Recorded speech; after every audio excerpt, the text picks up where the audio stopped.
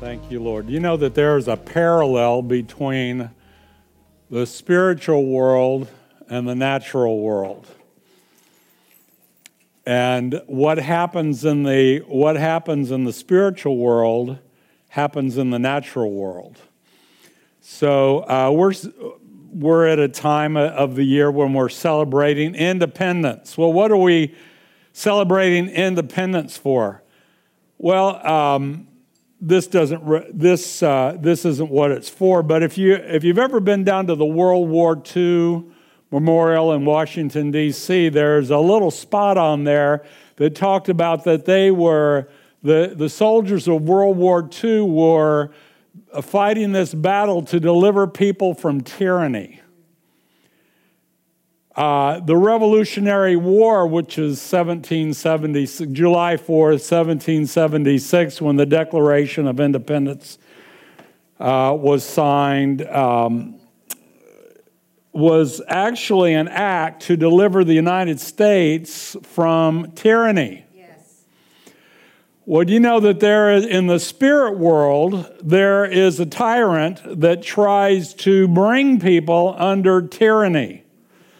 And so what happens in the spiritual also bleeds over into the natural world. And Jesus Christ has come to deliver us from tyranny. Now, if we're saved, we're washed in the blood of Jesus Christ, we are freed from that tyranny.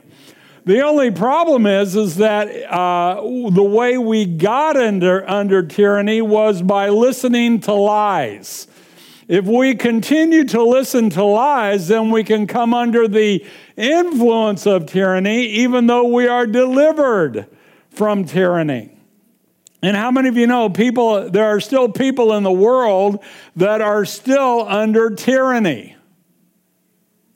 Okay? There's people in the world that are still under tyranny, and we are commissioned to deliver them, to bring them to a place to where they can receive the one who has set them free from tyranny. Can I get an amen? Yes.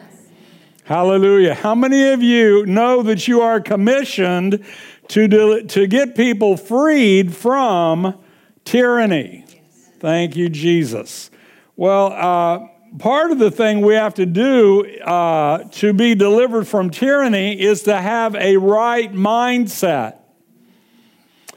Part of that and a right mindset comes by repentance. Now, some of you when I say repentance, some of you might get the idea, well, that's going to the altar, confessing all my sins, crying a little bit, and then maybe God will accept me enough so that I can be received. The reality is that's not the repentance I'm talking about. Jesus, when he talked about repentance, he says, repent, for the kingdom of heaven is at hand. The repentance that he's talking about is a changing of the mind. It's a changing of the mind. I change my thoughts to align with the kingdom of God. All right, so I'm going to be, I was reading a book in the Bible that I hadn't read for a long time. I've read through the Bible a number of times, but there's some books that you're just not as, they're not your favorite. You know what I mean? Job's not one of my favorites, but I do like the end of the book. Because a lot of people, don't go there, Stephen, don't go there. But at the end of the book, Job has to repent because of his pride. He says, I repent in sackcloth and ashes. But yet people say, well, he was perfect. Yeah, he was okay. But he did have an attitude. Anyway. So I want to read, I was reading through Ezekiel, because Ezekiel has a parallel book in the New Testament. There's some sections of Ezekiel that has a parallel book in the New Testament, and that's the book of John. And I love the book of John. So I want to read you some scriptures that relate, from Ezekiel, that relate to the New Testament. Okay, say New Testament. I want to start in chapter 36. And I want to say God likes growth. God likes growth. God likes a lot of people. For God so loved the world, He likes people. Do you like people? Part of our repentance has to come in line with the way God thinks. If you don't like people, now there's been times I didn't like people, but I had to repent. Sometimes I don't like people when I'm driving. You know, there's just different times. And so I have to repent. I have to, and you know what confession is? Confession means to say the same thing.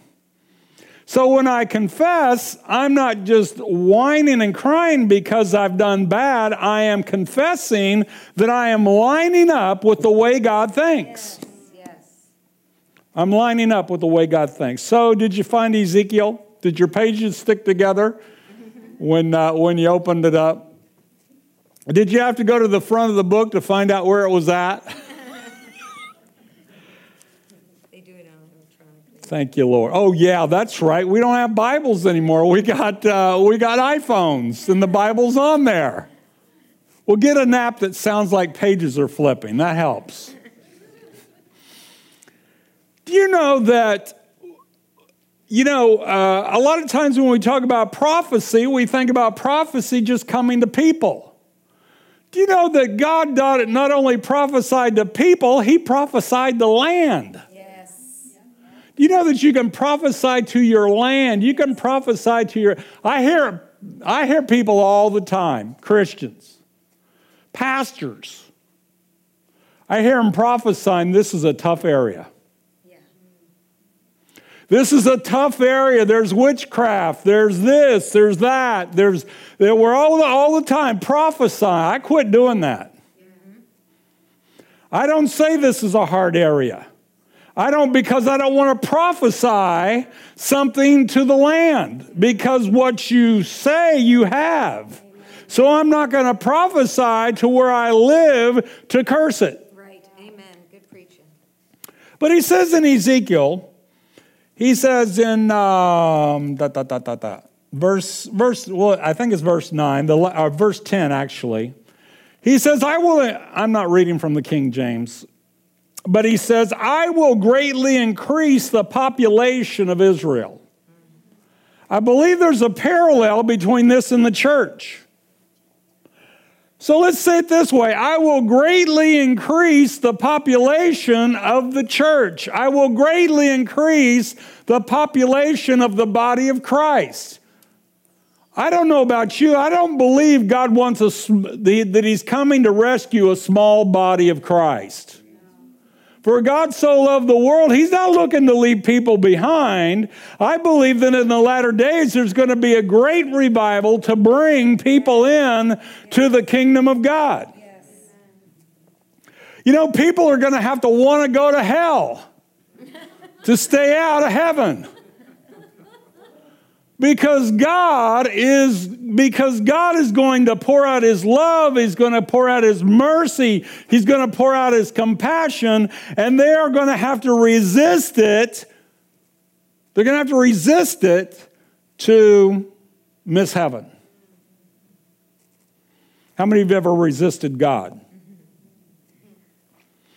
I will greatly increase the population of Israel, and the ruined cities will be rebuilt and filled with people. See, God likes people. Turn to somebody and say, God even likes you. Now, if you don't do it, I'm gonna keep doing. I'm looking at you. Turn to somebody and say, God even likes you. All right, okay, now I can go on. I feel good. You know, when people don't respond, I'm thinking they're not getting it. So I want you to get it, so I got to keep doing it. That's not true. If you get it, hallelujah. So he goes on to say, in the latter part of verse 11, he says, I will bring people to live on you once again. He is not speaking to people. He's speaking to the land. Listen to this. I will bring people to live on you once again. I will make you even more prosperous than you were before. Amen. Yeah. He's not talking to people. He's talking about land. Now let me ask you a question. You think he could talk to businesses like that? Mm-hmm. Are we prophesying prosperity to our business, or are we prophesying curse to our business? Are we prophesying good to our land? God so loved the world, he loves the people. You know, he even likes the ball he made. God even likes the ball he made. He's going to redeem it completely. We think it's our ball. It's his ball. He can take his ball and go home. I will bring people to live on you once again. I will make you even more prosperous than you were before. Then you will know that I am the Lord.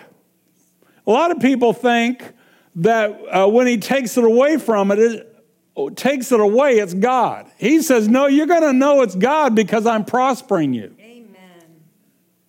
He says, and I will cause people to walk on you once again, and you will be their inheritance. Yeah, that's good. Prophesy to your land. Prophesy where you live. Prophesy to Millersburg. Prophesy to Halifax. Prophesy to Elizabethville. Prophesy to Lycans. Prophesy to Grass. Prophesy where Williamstown, wherever you live. Prophesy. Wiccanesco. Prophesy. Oh, this is just a depressed area, you know, ever since the coal died. Well, bless God. God's not just limited by coal. God can change it around. He can do a new thing. As a matter of fact, he said in his word, I will do a new thing. You know that there are cities that were dependent upon certain industries that have revitalized themselves. They were dependent upon steel, and they went into a depression, but they have remade themselves, they've retooled themselves, and they've become prosperous once again. Hallelujah. Let's go over to verse 25. This is actually, he's talking to people now. This is where it deals with the new covenant. He's said here, he says, then I will sprinkle clean water upon you, and you will be clean. Your filth will be washed away, and you will no longer worship idols. I will give you a new heart. It's talking to people. I will give you a new heart. Does this remind you of anything? Like 2 Corinthians 5:17, therefore, if any man be in Christ, he is a new creation, new creature. Old things are passed away. Behold, all things are become new. Why? Because you have a new heart. Amen. You've got a new heart. You just got to renew your old mind. But you've got a new heart. He says, and I will put a new spirit in you, and I will take out your stony heart of sin, and I will give you a new obedient heart, and I will put my spirit in you so that you will obey my laws and do whatsoever I command you. Now, notice this. This is where we need a real change in our thinking. Notice verse 32, remember, says the sovereign Lord, I am not doing this because you deserve it.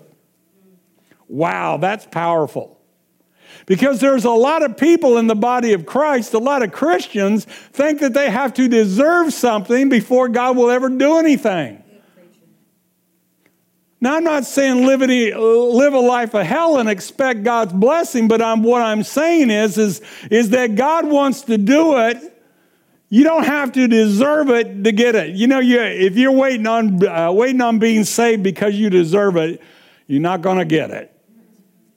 He's not doing it because you deserve it. He's doing it because he loves you, and you have responded to his love. You've responded to his love. You know, if God says something one time, it's important, don't you think? Thank you, Lord. Glory to God. Thank you, Jesus. But he said it actually several times here. I'm trying to find it again. Thank you, Jesus. Thank you, Lord. Well, anyway, it's in here. I just don't have time to get to it. But notice he said, I'm going to give you a new spirit, and you're going to be able to do what I've commanded. I like what it says because, you know, and a lot of times when we think of commands, we immediately go back to the law. You know, they ask me to preach, I think it's twice a year at the Polk apartment. And maybe it's once a year, but twice, it could be twice. But I was in there this Thursday. And I was sitting in the front row. I was waiting for people to come in so I could minister to them. And somebody had made these 2 cardboard tablets of the 10 Commandments. And I'm looking at them. And the thought came to me, I've broken every one of those. And then the thought came to me, I've even broken more than them.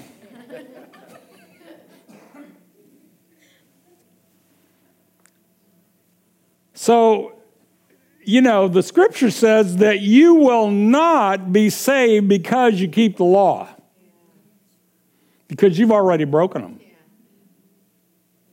It's not just, well, at a certain point, you know, now I expect you to keep the law. No, if you broke the law, you broke the law.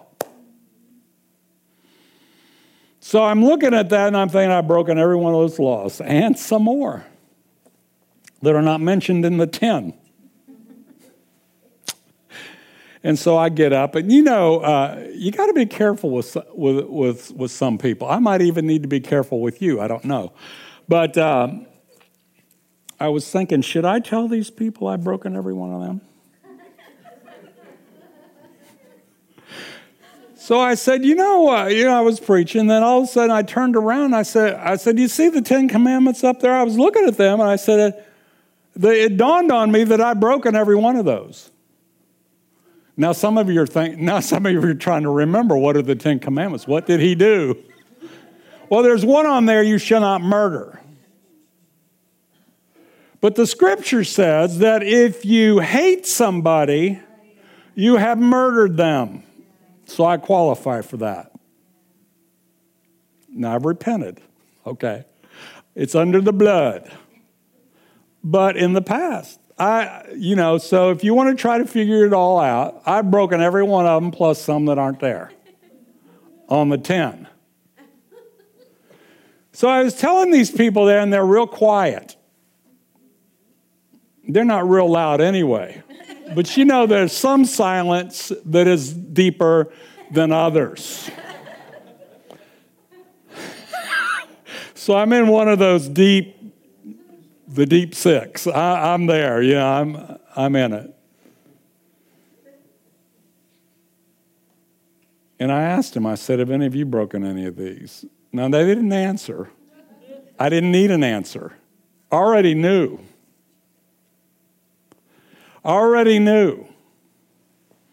It's by grace we are saved through faith. And that not of yourselves, it is a gift of God. Not of works, lest any man should boast. Hallelujah.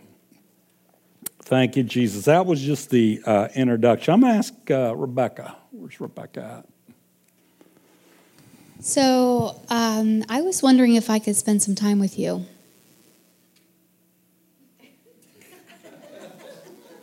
Can I please spend some time with you today? Do I need an appointment to spend time? Can I please spend some time with you? Please, I need to spend some time with you.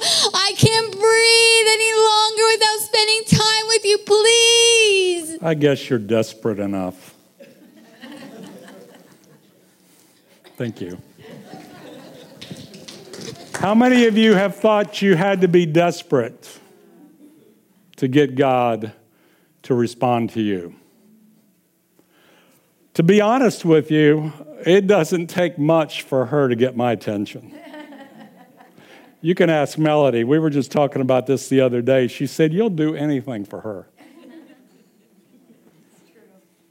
You just call out my name, and you know wherever I am, I'll come running to see you again. Oh, baby, don't you know about winter, spring, summer, or fall? All you got to do is call, and I'll be there, yeah. You've got a friend.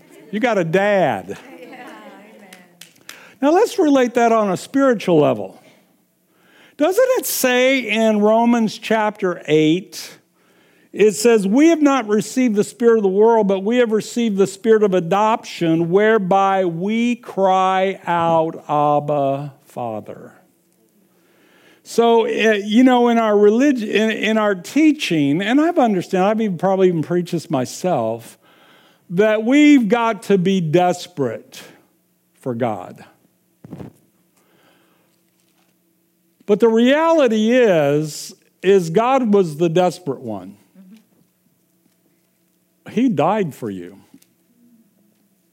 He was the one that would. Did you ever see the Michelangelo painting in the Sistine Chapel? We have a little section of it in our living room, but it's God reaching out his finger and man is limp. That's our response. God, we had no strength. We have no strength. We couldn't be desperate enough if we tried. The reality is he's reaching for us. He's reaching for us. He's longing for us. Hallelujah. I want us to look at Luke chapter 11. Thank you, Jesus. Luke chapter 11. I'm still in the introduction. So that means, thank you, Jesus, I'm not keeping you. There's one thing I'm a punctual guy. When they say it's over, it's over. Did I say Luke 11? Why am I in John? Hallelujah. Now I'm in Matthew. Now I'm in Mark. Come on. Luke 11. There we go. Luke 11:13. Sure, you're probably familiar with it. Luke 11:13, he says, if you then, being evil, know how to give good gifts to your children, how much more will your heavenly Father give the Holy Spirit to those who ask him? Now he goes on before that in verse 9. He says this, I say to you, ask and it will be given you. Seek and you will find. Knock and it shall be opened unto you. I remember a song years ago. It goes like this. Knock and the door shall be opened. Seek and you will find. Ask and you'll be given. Grandma's singing with me. She knows. The key to this world of mine. Anyway, that's Dean Martin. But all we have to do is ask. All we have to do is ask. Now you say, well, I've already got the Holy Ghost. I've already got the Holy Spirit. But the reality is there's more than one filling. Say, well, I've received the Holy Ghost. I speak in tongues. So what? Do you have all of God that you need, that you want? The kingdom of God is not meat and drink, but righteousness, peace. Do you have all the peace you want? Good. I have some response over here. I might just stay. Righteousness, peace, and joy. Yeah, you have all the joy you want? Would you like some more joy? Well, there's more. There's more. There's more. There's more. We want the filling. All we have to do is ask. He says, if you being evil know how to give good gifts to your children, how much more will your heavenly Father give the Holy Spirit to those who ask him? Now, let me ask you a question. We've already done the illustration of desperation, but how about desire? Do you desire? If you don't desire something, is God that interested in giving you something you don't even desire? It's just a thought. Mark 11:24, King James. I'm going with King James this time. Because he says, what things soever you desire when you pray, believe that you receive them, and you shall have them. A lot of time, sometimes we get in a routine. And we can pray without even thinking. We can pray our mantra. But are we really desiring what we're praying? Is the question. Because Jesus said, what things soever you desire. I want more of the Holy Spirit. Because I want more righteousness. I don't want just righteousness in me. I want righteousness in my surroundings. I want to go somewhere and bring righteousness with me. You can bring righteousness with you. Like Peter, when he was walking down the street, they brought sick people in the roads so that the shadow of Peter, when it came on them, they'd be healed. That's the kind of righteousness I'm talking about. And it wasn't. I believe it was more than just a shadow. I believe it was the aura of the Holy Spirit, the aura of righteousness, that because the kingdom of God was within him and around him, when they got in the presence of that, it brought the kingdom of God. The kingdom of God is not meat and drink, but righteousness, peace, and joy in the Holy Ghost. Some of us are trying to get joy without the Holy Spirit. Some of us are trying to get peace without the Holy Spirit. But if we are after the Holy Spirit, and it's not that hard. God's not keeping him from us. What is the Hebrew word and the Greek word for spirit are exactly the same thing. It's wind and breath. Now, I found out that if I would just focus my attention on him, then the manifestation of him comes. All right, so I'm going to show you a little secret.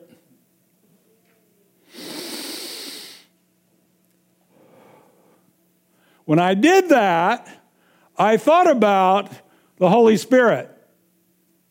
And I know he's ever present with me because he will never leave me nor forsake me. So I just bring my attention and my focus back on him, and he's there. He will never leave us nor forsake us. Hallelujah. I want to tell you that with the Holy Spirit, you live an advantaged life. You have an advantage. You have an advantage. Thank you, Jesus. What do you mean I have an advantage? Well, Jesus said it himself. It is to your advantage that I go away. That seems rather odd to me. For years, I thought, Jesus, how could they have you with them? But Jesus could only be in one place at one time. But now we have an advantage because Jesus and the Holy Spirit can be anywhere that you are. You know, I happen to notice you're not with me when I go to bed. You're not with me when I go to the bank. You're not with me, when I go to the store. You're not with me. Why? Because you're somewhere else. But the Holy Spirit's with me when I went to the market. The farmer's market. When I go to the farmer's market, I'm looking for people. I'm not just looking for food. I'm looking for people that Jesus wants to talk to. And so I'm saying, come, Holy Spirit. But you could be somewhere else. And the Holy Spirit's with you. And you say, come, Holy Spirit.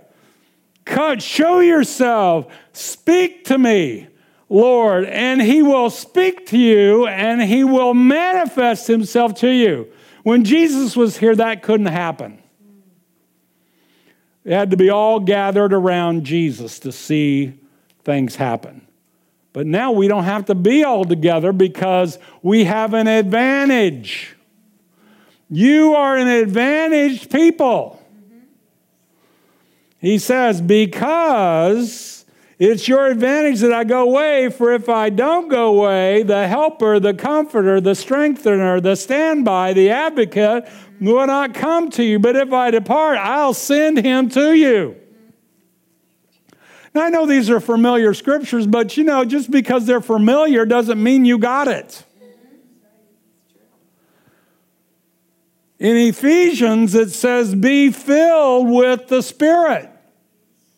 But that's not a one-time deal. That's right. I've been to Outback before, and I got filled up. I love the bloomin' onion. I love the sauce more than I love the bloomin' onion, but the combination is wonderful, isn't it, Larry? It's wonderful. As a matter of fact, Larry and I think we've been together years ago. He likes them Aussie fries.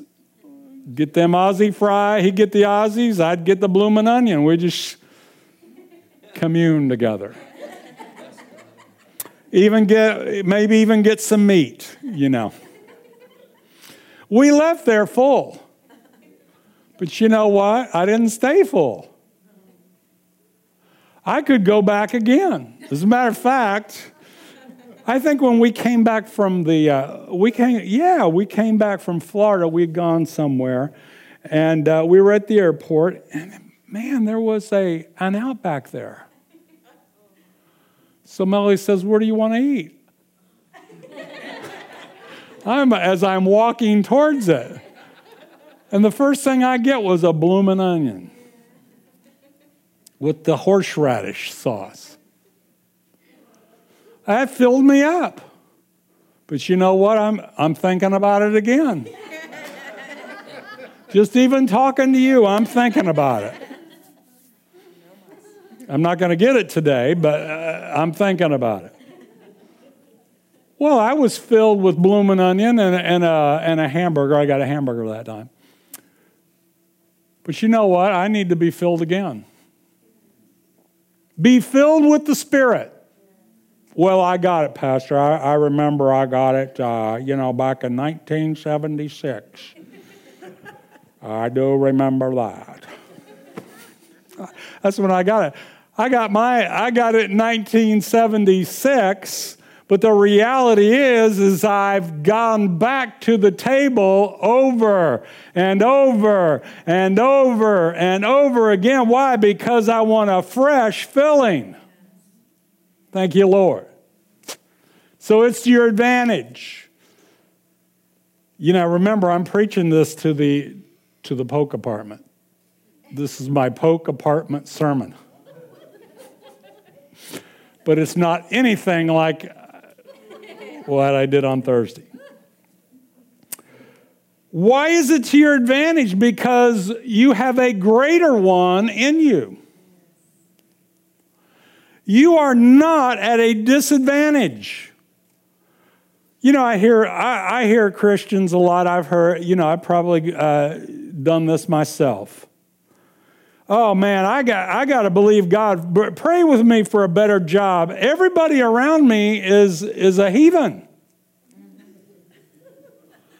Why do you think God put you there? So that not everybody would be a heathen. I remember if you watch the Band of Brothers, they were at Bastogne. This is true. They were at Bastogne. They were surrounded by the Germans. And the Germans, were sending these notes about surrendering. And the one general wrote back, nuts, But they said, we're airborne. We're supposed to be surrounded. It didn't bother them that they were surrounded by the enemy. As a matter of fact, they got on planes. They were dropped in behind enemy lines so that they would be surrounded by the enemy. When you are put into a situation where you are the only believer there, you're supposed to be there. Because greater is he that is in you than he that's in the world. That's where we have to repent and change our thinking so that we can know that the greater one's on the inside of us and he's waiting for an opportunity. He said, oh man, now I got a witness. Righteousness, peace, and joy in the Holy Spirit. If you're not in peace, just wait until peace comes. If you're not in joy, wait until I'm surrounded. What am I going to say? Wait for peace to come, and then the Holy Spirit will speak through you. Speak through you. I already told you this testimony. I went to a school for 3 weeks this summer, and they made us go out on the street to talk to people. I'm cool. I'm cool behind the pulpit, and I'm cool in my office. But man, to put me out in the middle where I got to actually talk to people. So I remember, and I told you this, so I'm not going to belabor it, but I went into Giant, and I thought, well, I'm on an assignment. I got to talk to somebody. So I went to the place where you scan your own stuff, because I'd bought some fried chicken, and some stuff. And so I went over to they have one cashier for like six or eight registers. And I went over and I said, I'm going to a school and we're learning to hear the voice of God. That's supposed to be the opener. Well, she's smiling at me out of courtesy, and I said, I forget what I said, but it was something to build her up. And she just, I thought, well, I did my job, but that didn't really work. So anyway, I went back to somewhere else and did it again. But it worked that time. But this week I was at the market and I was just looking around. And I waited until I had peace. And I started talking to these two ladies. They had this stand there. Then all of a sudden, this one lady starts telling me her medical diagnosis. Ooh, I knew that was God. And I just said to her after a while, I let her talk, and I said, you know what? I said, I can pray for you, and nobody will even know I'm praying for you. We don't have to close our eyes. We don't have to bow our heads. We can just pray. I'll just pray for you. And she just looked at me and shook her head. So, hey, we're doing good. And so I prayed. Now she had these things that she just couldn't find out right away. You'd have to go to a doctor. But I prayed, and I said at the end of it, we started talking again, and then at the end of it, I said, hey,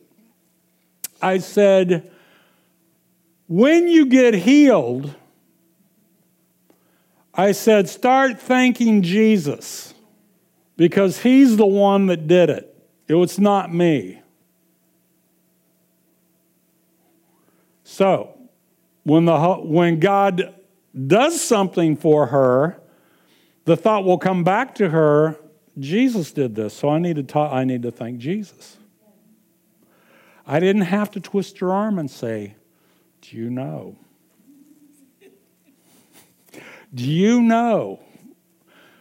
Have you ever gotten under that conviction that you have to do something? The Bible says Paul planted, Apollos watered, but God gave the increase. You don't have to close the deal every time. I went to buy a truck one time. This was back in the 70s. Is that Datsun truck, that orange? Yeah, but I was there. So we went and we looked. We were looking, and we had this real nice gentleman that was dealing with us. But we didn't want to buy right then. So we went home, we came back the next night, and as soon as we walked in the door, some high pressure salesman hits us as soon as we walk through the door. Man, I don't go for that at all. So he was talking to me, and I just walk on by, walk on by. Because I don't go for high pressure. And I walked right over to that older gentleman. He could have been in his 40s. Yeah. So anyway. Probably true. Yeah, probably. But, and then we bought that truck. So you don't have to close the deal. I planted, Apollos watered, God give the, and if you ever go, and this has happened to me, I've actually gone to people and started talking to them, and they say, what must I do to be saved? It's actually happened to me. What do I got to do to be saved? And I'm thinking, man, that was easy. You know why? Because somebody else had already done the planting. Somebody else had already done the plowing. Somebody else had already planted the seed. Man, and God had done the watering. And so I just came along, and the fruit was ready to be picked. So don't get under pressure. Don't get under pressure. Don't get under pressure. Righteousness, peace, joy in the Holy Ghost. If you are moving in righteousness and peace and joy, it's a lot simpler. If you go in nervous, you'll make them nervous. You will make them nervous if you're nervous. So just relax. Just breathe. You have an advantage. Turn to somebody and say, you have an advantage. Because the greater one lives in you. And I want to, probably closing with this, but I want to give you a thought. You're not an orphan. Mm-hmm. Now, we have taught on this before and called it an orphan spirit. But I don't think it's a spirit. I just think it's a mindset. What do I mean? Let's read this. It says in John chapter 14, Thank you, Jesus. John chapter 14 and verse 15. He says this, he says, if you love me, keep my commandments, and I will pray the Father, and he will give you another helper, that he may abide with you forever. The Spirit of truth, whom the world cannot receive because it neither sees him or knows him, but you know him, for he dwells with you and will be in you. The reason he dwelt with them is because they weren't born again yet. But once they were born again and the day of Pentecost came, then he came to live in them. Actually, even before that, he breathed on them and said, receive ye the Holy Spirit. Okay? But then he says something very interesting. He says, I will not leave you orphans. I will not leave you orphans. I will come to you. The Scripture's telling us here that he wants to eradicate our orphan thinking. The orphan believes that they're on their own. The orphan believes that they have to provide for themselves. The orphan believes that they can't trust anybody. The orphan believes that God's not going to take care of them because they've been abandoned. The orphan believes that they're always going to be abandoned. But Jesus said, I will not leave you orphans, I will come to you.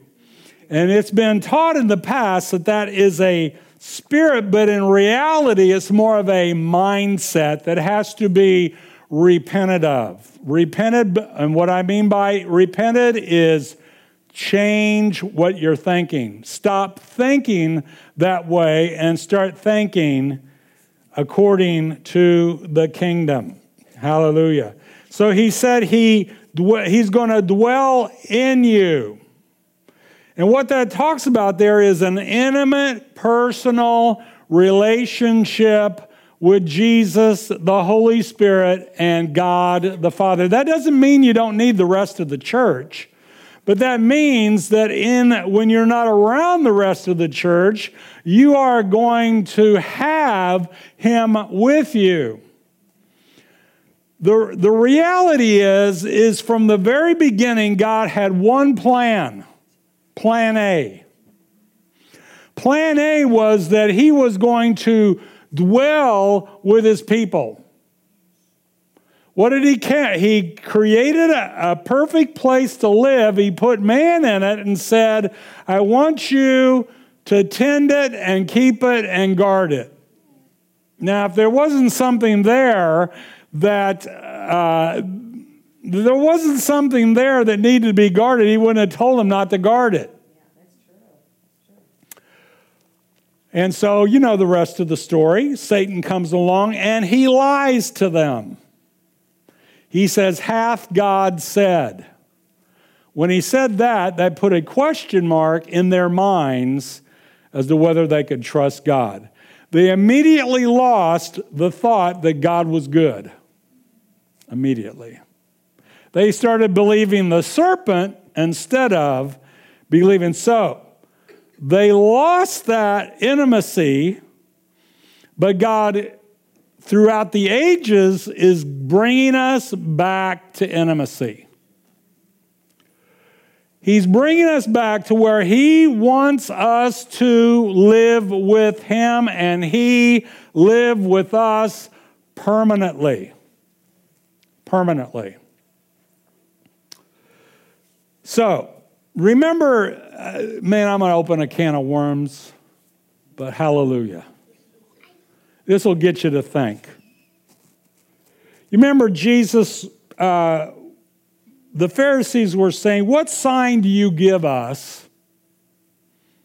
You know, what sign do you give us? And Jesus said, destroy this temple, and in 3 days I'll raise it up. Well, their mind went to the building. But let me ask you a question. Who built that? What was that building called? That building was called Herod's Temple. Do you know Herod was a Gentile? He remodeled and built on to the temple because he was trying to win favor with the Jews. It was actually called Herod's Temple. Wow. Do you really think that God lived in that temple? Yeah, but when Jesus died on the cross, it split, the curtain was rent. That was just symbolic. Jesus said, destroy this temple. Where was the temple of God? He was the temple of God. Where was the glory of God? He was manifesting the glory of God. And then, after he rises from the dead, and he says to them that you are going to be the temple of the Holy Ghost, of the Holy Spirit. You're going to be the temple of the Holy Spirit so that the glory of God can manifest through you. God's not going back to sticks and stones. God's not going back to a brick building. God is living in flesh and blood and bone because His Spirit is inside of you. He's not going back.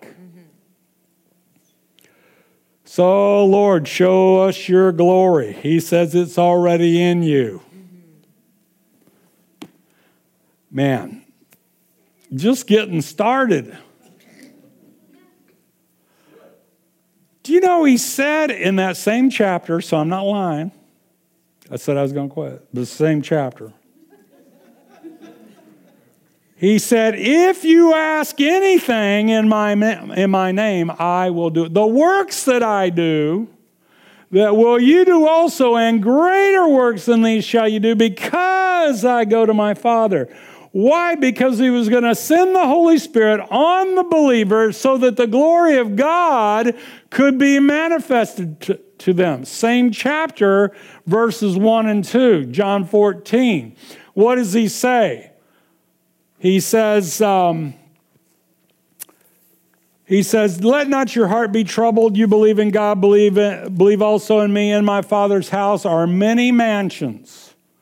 So our minds are thinking, hey, I got a mansion. I got a mansion in glory. Can't wait to get there. That's not the mansion. He's not talking about that. He's talking about in my Father's house. Whose house is it? This isn't a trick question. It's the Father's house. Where's the Father going to live? In his house. Papa God is going to live in his house. Jesus is preparing many rooms so that Papa can live in his house. So that the glory of God can be manifested. How is the kingdom of God, how is God going to spread throughout the world without his glory being there? You are containers of the glory of God. Oh, Lord, get me out of here. No, that's not the plan. Yeah, I believe Jesus is coming back. Yeah, praise God. I believe Jesus is coming back. But the reality is while we're still here, we're here to manifest the glory of God. Yes. Yes, God. The glory of God. Thank you, Jesus. So that he can overpower the one who has put people in tyranny. So that he can cause us to heal the sick, because they are under the tyranny of the enemy. Yeah. You say, well, what if God caused it? He didn't cause it. That's right. How God anointed Jesus of Nazareth with the Holy Ghost and with power, who went about doing good and healing all that were oppressed of the devil. Exactly. You remember that woman that was bent over for how many years? 13, 16 years. She could not stand up. Jesus healed her and said This woman being a daughter of Abraham, whom Satan hath bound. Shouldn't she be delivered on the Sabbath? Hallelujah. So, do you know what? You are soldiers to liberate people from tyranny. You are here you are liberators. I like what they called one of the airplane. There was an airplane in World War II they called the Liberator. But you know what? You are liberators. You are empowered with the Holy Spirit. You say, well, I kind of feel dry. You shouldn't have said that. I was going to let you go. Yeah, I kind of, be not drunk with wine wherein is excess, but be filled with the Spirit, speaking to yourselves in psalms and hymns and spiritual songs, singing and making melody in your heart to the Lord. And again, that word filled is a refilling. More Jesus. Amen. More Jesus. Father, in the name of Jesus, we thank you right now for the power of the Holy Spirit being released. We thank you that we are people of an advantage. We have an advantage. We are people with the greater one on the inside of us. We are people that are not orphans. We are part of the family, and we prophesy to our surrounding area that this is not a hard place. This is a good place. This is a place where the glory of God is manifested. This is a place where people are going to flock to the Lord because God is going to repopulate this area with his people. We give you thanks and praise and honor and glory in the name of Jesus. I'm just going to ask a couple of questions, and I want you to think about it. Are you saved? Are you born again? Are you filled with the Holy Spirit? I'm not talking about a past experience. I'm talking about a now. Are you filled with the Holy Spirit? Do you want more? Do you desire? Lord, your word says, what things soever we desire when we pray, believe that we receive them and we shall have them. We just give you thanks and praise. We desire more. We desire, Lord God, just to every breath that we take as a reminder, Lord God, that you are filling us afresh and anew with the greater one. In the mighty name of Jesus. Thank you, Lord. I'm going to ask, is there anybody here that is in need of healing? Is there anyone here that is in need of refreshing? Anybody here have any pain in their body? Thank you, Lord. Are you coming for healing? Okay. Can I have my healing team come up? Thank you, Lord.